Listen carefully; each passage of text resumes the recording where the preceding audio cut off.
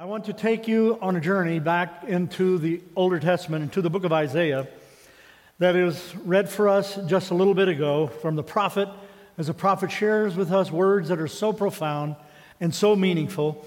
They offered hope to the people then, and they will offer hope to the people now. Some of the things he prophesies and talks about are things that have already occurred, though they happened long after he prophesied, and some of the other things are still to happen in our future. They have not yet happened, but they are on God's radar, and God's forecast is very clear for us to be able to hear what he has to say. Now, Christmas is a season when we have different words that we emphasize, and the word that we're emphasizing today is that word hope. Some of you are Christmas movie buffs, and you really like to watch Christmas movies. If you like to watch them, raise your hand. You like to watch some Christmas movies. There's a bunch of you that like to watch Christmas movies. And some of you will know that whenever you watch a movie like Elf, you see a movie like that, you know that he hopes to find his father. Or if you watch The Grinch, you know that he hopes to ruin Christmas. Somebody in your life may hope to ruin your Christmas. I don't know about that, but I hope you have nobody like that. And then the Cranks thought their daughter wasn't going to come home, so since she wasn't coming home, they canceled Christmas on their schedule. They were headed to the island, and then their daughter calls and says, I am coming home, and I'm bringing my fiancé with me. That was a disastrous Crank Christmas. And I watch Ralphie most Christmas. Ralphie, he always hopes to get a Red Ryder BB gun, and you know what? He does get one. Every year he gets one. It's really fun to be able to watch that. And then what about Santa's lap? Some of you go to Santa's lap because you're hoping about something. You hope, and you're hoping. What are you hoping for whenever you sit there in that moment? But Isaiah is talking about hope. You see, we have hope when we don't have something. We have hope whenever we are wishing something would change and something would be different and God would do something that he has not yet done. John and Charles Wesley, they lived a long time ago, but they had hope. And the hope they had was given to them by Jesus Christ. In their culture, 10-year-old boys were hanged if they were caught trying to steal bread for their family because families were starving and they had nothing and they had no social net to catch them. In their culture, people were being sold by slaves and into slavery, and they were being dispersed out into the communities. It was a terrible, terrible time. And they were able to bring back hope and restore dignity and begin to provide for people an idea of something that could be better as they pointed to people to Jesus. Isaiah, in his desperate time, is saying there's got to be something. There must be something that we can do to help the people. The times were desperate. The times were dark. The times were bad. And they needed hope. Hope is something you and I need in our society today. Our society is not that different from back in the day whenever these different ones would speak out and say, we need this or we need that, or God, would you do this, or God, would you do that? And so we need hope even in our society today. Our society right now is guilty, even in the Lehigh Valley, of sexual slave trafficking, a terrible thing, a crime against humanity. And addictions are eroding our families all around, and no family is exempt. Once an addiction grabs hold, it seems to not want to let go.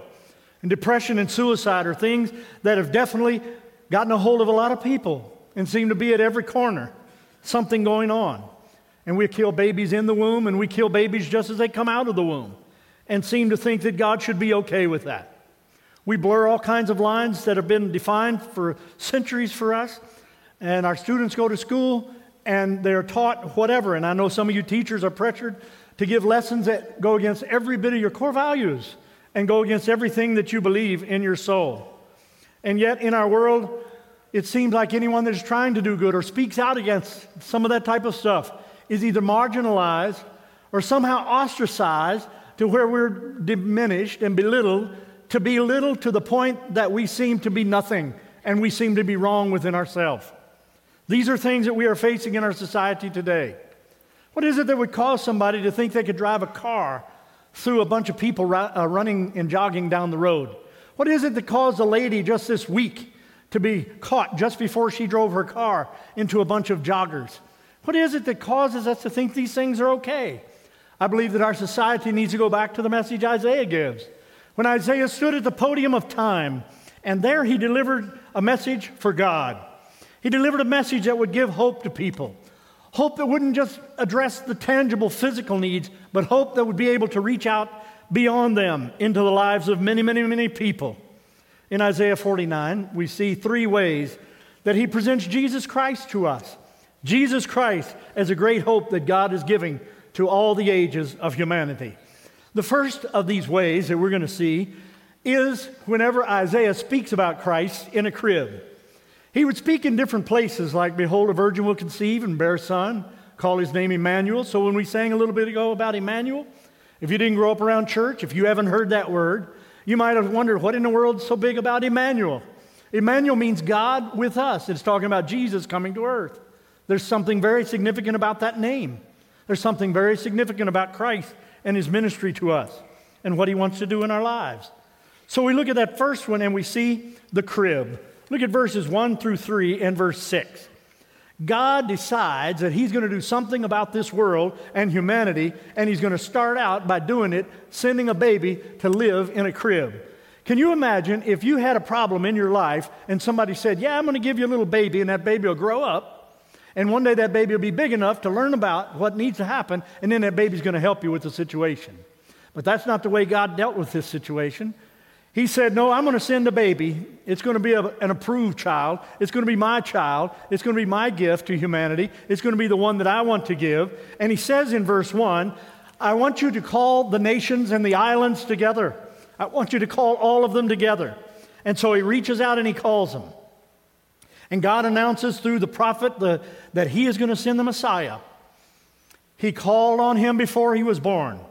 He called his son by name.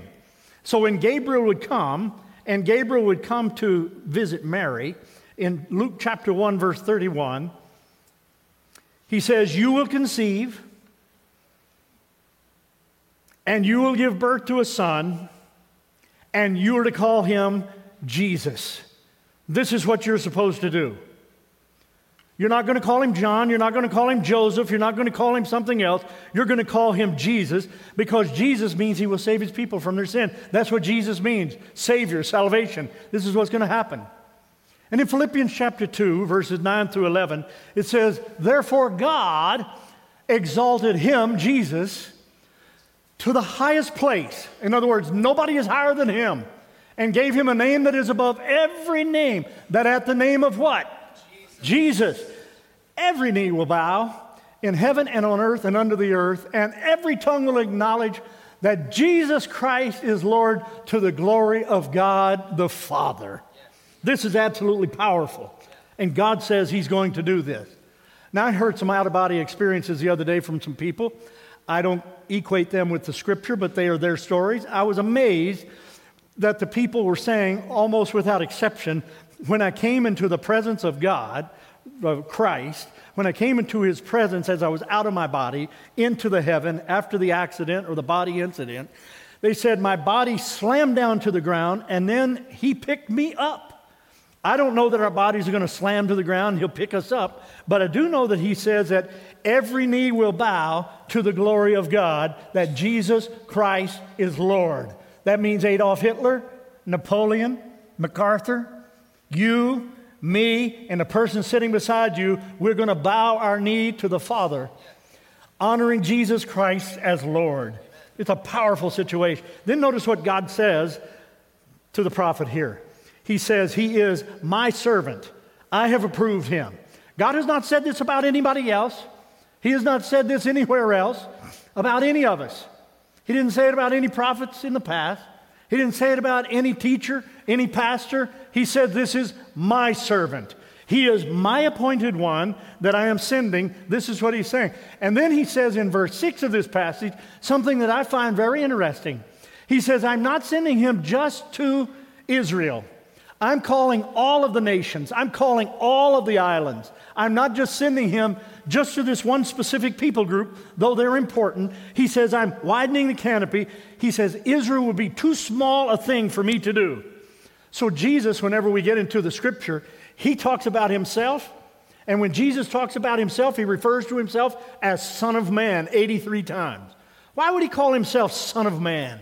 Why not Son of Mary, Son of Joseph? He calls himself Son of Man because he wants everybody and all humanity to know that he loves you. He cares for you. He is dying for you. And He wants you to make peace with God through Him. And through Christ, you and I have the ability to make peace with God. This is what He is about. This is absolutely powerful. And so this is why the Scripture would say in John's Gospel, chapter 3, for God so loved the world, He gave His one and only Son, that whoever believes in Him should not perish, but have everlasting life. This is why Jesus said to the disciples, right before He goes back, I want you to take this news to everybody and take it to the ends of the earth. Right now, as this message is going out through live stream, it can be seen by people around the world. We've had people from India watching us. We've had people from Jordan watching us. We've had people in different parts of the country watching us. We've got all kinds of people all over the world that are able to see what's going on into this service right now. And one thing that is amazing to me or exciting to me is that God Almighty has said He wants this message to go around the world. And in some small way, BWC, stuck here in eastern Pennsylvania, gets to cast its message around the world that people could hear the gospel and hear the good news, and it's a beautiful thing to participate in something like that. My servant, He says, and He sends him to the crib. But then there's a second way of hope that is announced here in this passage, and that way of hope is in verse 7. Jesus would be crucified on the cross. If we leave Jesus just as this little baby, cooing, holding on to a big finger with his little fingers, sucking on his thumb,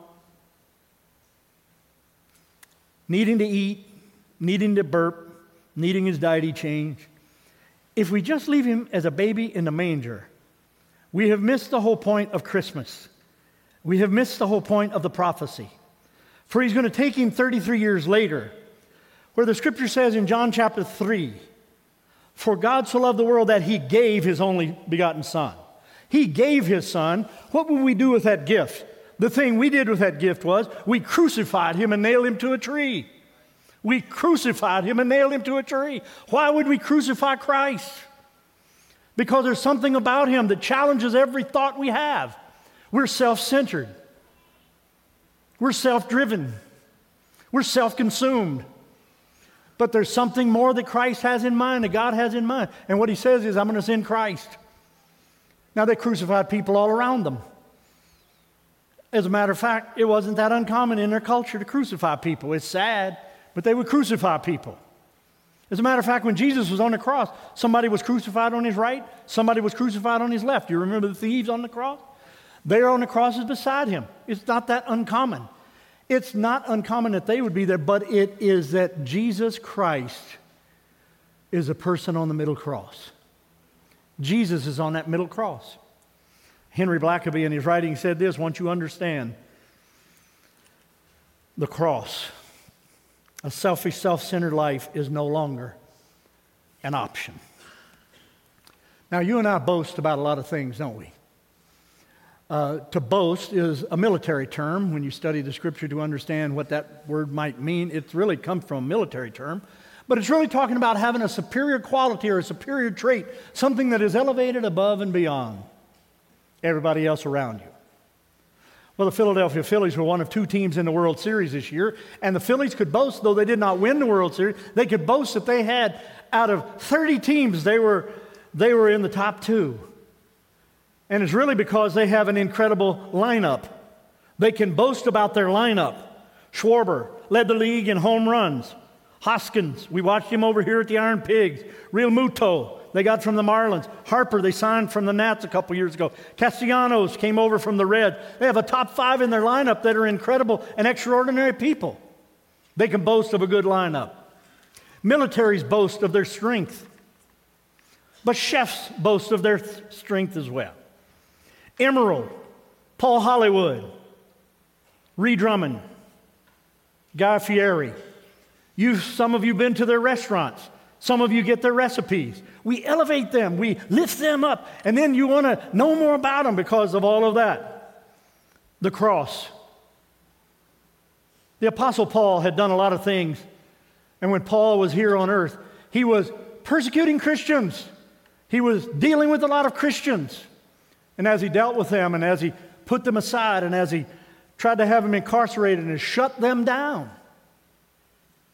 There was a bright light that came to him one day, and Christ became real to him, and he began to understand what the Lord was saying to him. Paul had great credentials beyond the notoriety of being against what was going on with Christians. He was a citizen of Rome. That was the best place you could be a citizen from in that time. He wasn't from New York or Washington, or he was from Rome. He was a Jew. He was a rabbi. He was a Pharisee. Alexandria and Athens were great centers of learning. And many people would boast that they had been there, but he was educated in Tarsus. That was considered just as good. He was taught at the feet of Gamaliel. He had a lot to boast about. But when he came to an encounter with Jesus, something changed in his life. And in Galatians chapter 6, in verse 14, it said, "May I never boast except in the cross of our Lord Jesus Christ."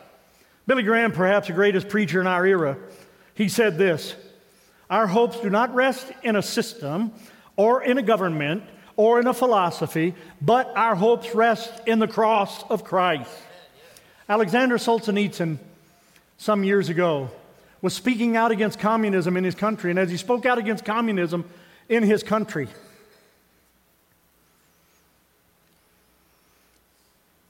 he was considered a dissident. And they arrested him and put him in a concentration camp. And in that prison, he was relegated to basically starvation. And he was also relegated to work duty that basically consisted of just going over here and moving rock piles here and rock piles there. Nothing much really more than that. And he began to lose all of his respect. He began to lose all of his dignity. He began to just feel like life was worthless. And though a minister and he had spoken out against communism, he felt like the whole world was really against him in these moments. He did not know what to do. He could not figure out exactly what he ought to do. So he just gave up. He had no hope. He put his shovel down. He went over to a bench. He sat down on the bench, put his head down. He knew what happened to other people because he had seen them give up before as well. A soldier would come over and beat them, and if they didn't start working, the soldier would go ahead and beat him to death. He figured that they would come and grab his shovel and use that to whack him to death. He was out of it all. He said, "I'm done." Then he sees a shadow coming up beside him. He doesn't know what. He's expecting a soldier to smack or yell at him. But no voice, just a guy squats down, a fellow prisoner, and he draws in the dirt the sign of the cross. Got up, walked away. In those moments, Solzhenitsyn looked down at that cross. He stared at the cross in the dirt. His entire perspective began to adjust and change. He knew there was something greater than the evil he was experiencing in that camp. He knew that there was hope for him and for all the people, and it's found in the simple cross of Christ. Though outwardly nothing changed, inwardly everything changed, and he began to find hope that he needed to face the future. But these two events have happened in the past. There's an event that Isaiah talks about here that's going to happen down the line. I don't think it's that far ahead. I'm not going to expand on all of it, but I want to look at it just for a little bit, and that is what I'm calling the crown. The crown is absolutely something that is in our future. Isaiah looks into his future, 600 years, and he sees a baby that is born. He looks 630 years or so, and he sees Christ on the cross. Then he looks out into the future, and he sees Christ as king. When he sees his crown, he says there's going to be hope that's going to come in an unusual way down the line, far into the future. He says it's going to be real. It's going to be something that's going to be spectacular. It's going to be something that's going to be very, very unusually awesome. He says there's going to be a 1,000-year reign is what he's referring to. In verse 7, he says he will overcome and one day sit on the throne of David, and kings and princes and all people will one day honor him. When it talks about in verse 7 of our passage here in Isaiah chapter 49 that he will reign over his kingdom, It's referring to something in Revelation chapter 20 it refers to 6 times. And whenever you see what he's beginning to refer to here, he is talking about a hope that will go beyond now, a hope that will go beyond anything we could sit on Santa's lap and ask for, a hope that goes beyond any hope you have for this Christmas or Ralphie had for his Christmas. It is a hope that goes beyond just the people of Israel. This is a hope that goes to the far-flung islands. And read that again. It says, and to those people who are afar off. It's talking about you, and it's talking about me. It's talking about a future. And it says to us in verse 7 that Jesus will reign. Look in verses 8 through 13 where it begins to unpack his eternal kingdom that's coming. He's going to have the 1,000-year reign. That's going to happen. And then Satan will be loosed for a period of time where he will be able to tempt those that have been born during that 1,000-year reign. This is how I understand it. And then will come the judgment. And then following that, Satan is going to be destroyed, Revelation chapter 20 and verse 10, cast into the lake of fire. That's Revelation in the Bible, the last book of the Bible, Revelation 20 and 10. Be cast into the lake of fire. And Jesus will sit on his throne forever and forever and forever and forever and forever and forever and forever and forever. And there will be no other beside him. It is him.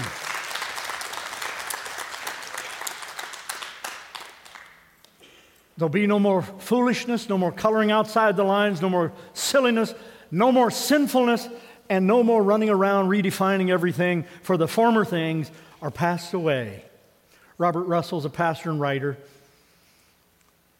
He said a house near the entrance of his subdivision kept the Christmas lights on during the Christmas season, and everybody enjoyed it, but then Christmas passed. And it's one thing to put your lights up, it's another thing to take them down. Can I get a witness in the house? And so he said, it was January and they still left their lights on. It was February and they still left their lights on. And he thought, I ought to go over and say something to them about take your stinking lights down or at least turn them off. But he didn't. And then the calendar turned to March. And then there was a sign out in the front yard that said, welcome home, Jimmy. Jimmy was her son who had been in the Vietnam conflict, and he came home, and they had left the lights on for him. You and I look foolish thinking Jesus Christ is coming back. But I will tell you, Isaiah said 600 years before it happened, he would come once as a baby. And then he says he will hang on a cross. And guess what? In Isaiah 53, he talks about that. And guess what? It all happened. And there is not one thing you can do about the fact that God decided to give his son, he calls my servant, as a baby. Nothing you and I can do about the fact that Jesus died on the cross for your sins and mine. Nothing we can do about that. And there's nothing you and I can do about, get a load of this, there is nothing you and I or any government on the earth can do about the fact that one day he is going to be King of Kings and Lord of Lords, and he's going to reign forever. There's not one thing you can do about that. So why preach a message like this? For information? No, for action. He came as a baby so we could approach him. He died on the cross and rose from the dead so we could trust him. He paid our salvation penalty. And he's coming back in the future so he can fulfill the promise of eternal life he's going to give to every one of us who call on the name of the Lord Jesus Christ. For the Bible says, if you call on the name of the Lord, you shall be saved. I didn't say it. I didn't write it. I'm repeating it. I'm just a dispenser of hope today. If you'll trust in him, he'll forgive you of every sin you have ever done, anything you've ever done, anything you've ever done, anything you've ever done, every section in this room, every watcher online. He will make you what you ought to be, and he'll bring a transformation from the inside out. The old will leave, the new will come. He'll transform your mind, and he'll forgive you of your sin. You're not responsible for your spouse. You're not responsible for your kids' choice. They'll make their own. You raise them in the way they should go, but I mean, when they become adults, you may have been the only Christian at your table the other day. But let me tell you this, when he comes back to rule and reign and the rapture happens, he is coming back for you. He is coming back for you as you have trusted in him. What a day that will be. Thank God for the future we have in Him. Now, for some of you, this is brand new theology, brand new teaching. You say, wow, Kev, nice. Well, I don't know about that. Because you've grown up never hearing it. It's in the Bible. If you've never heard about the rapture, 1 Thessalonians chapter 4, read verse 13 down through verse 18. That's where we get the word rapture. Caught up is interpreted in our English as rapture. It's ahead. When shall the end come? Read the end of Matthew. Read 24, 25, 26. Read in there. The prophecies of the book of Revelation, read it. Daniel is prophetic. Isaiah writes of things that happened and writes of things that will happen. Ezekiel writes of some things in the later chapters of Ezekiel that are prophetic, that speak about the future that is still to come.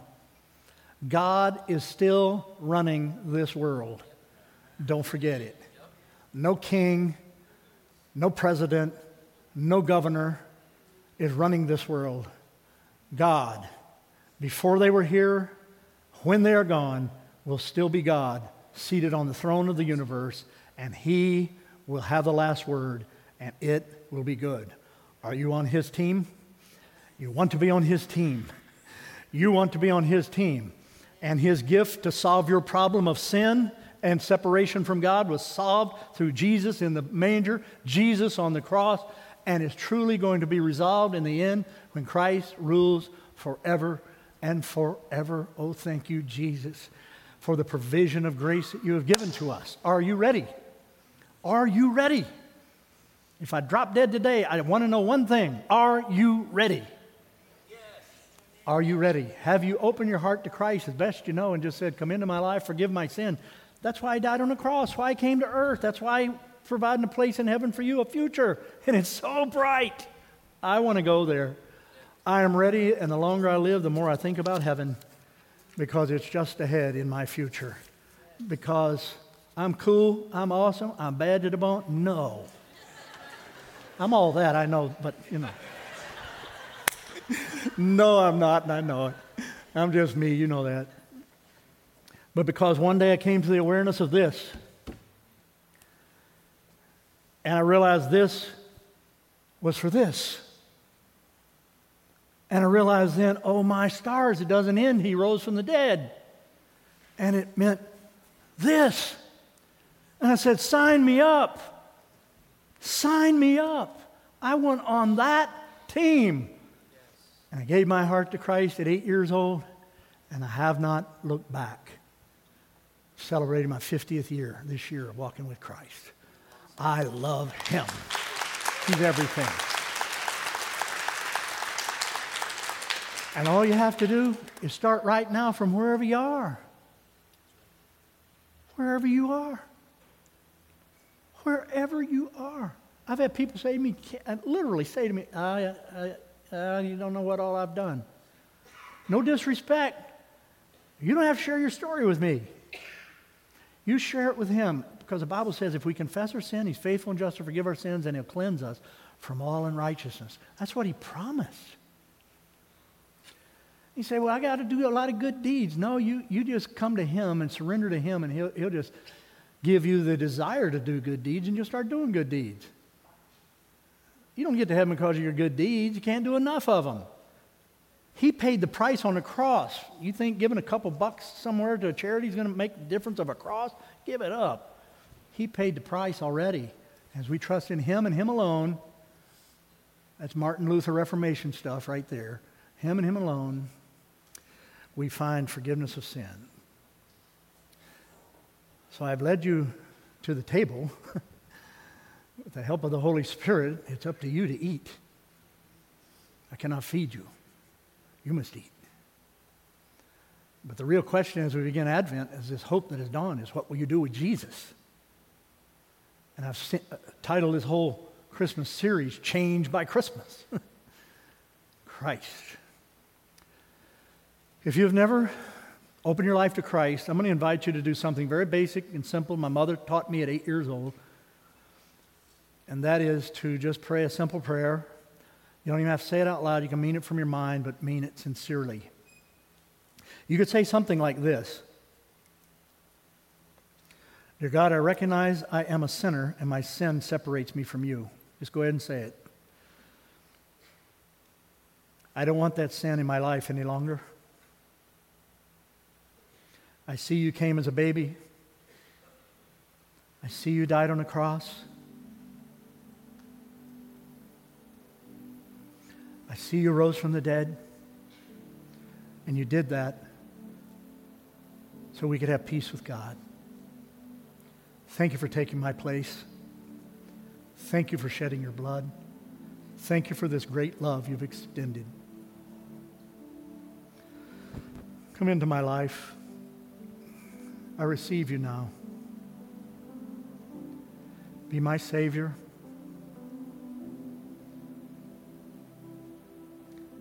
And be my King. Now and always, I give you thanks. Amen. The Bible says if you open your heart to Christ, you have been what's called born again. So when you get born again, you need to do a couple things. If you're born again, you say, yeah, I thought you said I don't have to do anything. I just believe. Well, that's true. But to grow, I want to encourage you to get a Bible. If you don't have one, we have some Bibles back at these tables here. Amy will get some Bibles out from wherever they are. And you just take one, free from the church. And if you want a more specialty, one with a little bit of notes at the bottom of it, they're out there in the lobby, kind of against the wall in the middle of the lobby, against the wall facing that way. And pick one up. If you don't have money, we will give it to you. We want you to have it. You can get an app on your phone of the Bible. My wife listens to the Bible, reading the Bible through, just listens to it and reads it, and it's a great blessing. I mean, you can do that. I talk to God every day. I just talk to Him, just like I'm talking to you. And I relax in that. If He shows me I've done something wrong, I confess it. But I don't look at God as coming to kill me. Arr! And when I have bad things happen now, His Holy Spirit is in me, so He helps me through those every day. I lean on the Holy Spirit all the time. It's not freaky, mystical. I lean on Him. I literally lean on Him all the time, every day. I talked to Him this morning about this service before I came. I talked to Him while I was singing because He translates my prayers to Christ, who interprets them to the Father. That's a Bible. That's not me. That's a Bible. And so, since I have that Wi-Fi with Him, He doesn't charge me. I just pray all the time. A lot of time, it seems. So I pray and I read my Bible. I also have music playing in my house. Sometimes if I sense that there's just oppression, just darkness, sometimes I'll leave my Christian radio on in a couple parts of the house. I'll leave it on in at least one of the parts of the house with Christian music, even while I'm gone, as a testimony to God. I'm a 24/7 testimony of it's all about you in my life. It's a testimony. Sometimes I just have my Bible open and just say, anybody comes into here, it's this. And I just lean hard onto Him. So I encourage you to lean hard on Him. Some people said, I don't know if I can really pray about myself. You better pray about yourself. You may be the only person praying for you other than Jesus Himself. So pray for yourself. It's not selfish. It's not wrong. And pray about the meeting you have tomorrow that you'll show Christ. Pray about the attitude you'll have at the Christmas exchange that you'll show Christ. And so I don't want to hold you longer than you can handle today. I don't want to give the head more than the seat can endure, but I sense the Holy Spirit here, and you're really listening today. I really sense it. I could go on a couple hours, but I will not. I want you to come back next week. If you stayed here 2 hours a day, you would not come back next week. Afraid I'd do it again. So let's stand for our closing song. Can we do that? And have our team come, and they're just going to lead us. Lord, we thank you that we are your people and the sheep of your pasture. Thank you for those who today have accepted you and received you to themselves as Savior. Well, we praise you, Jesus. We're very sincere about our faith in you and very committed to you. In Jesus' name, amen.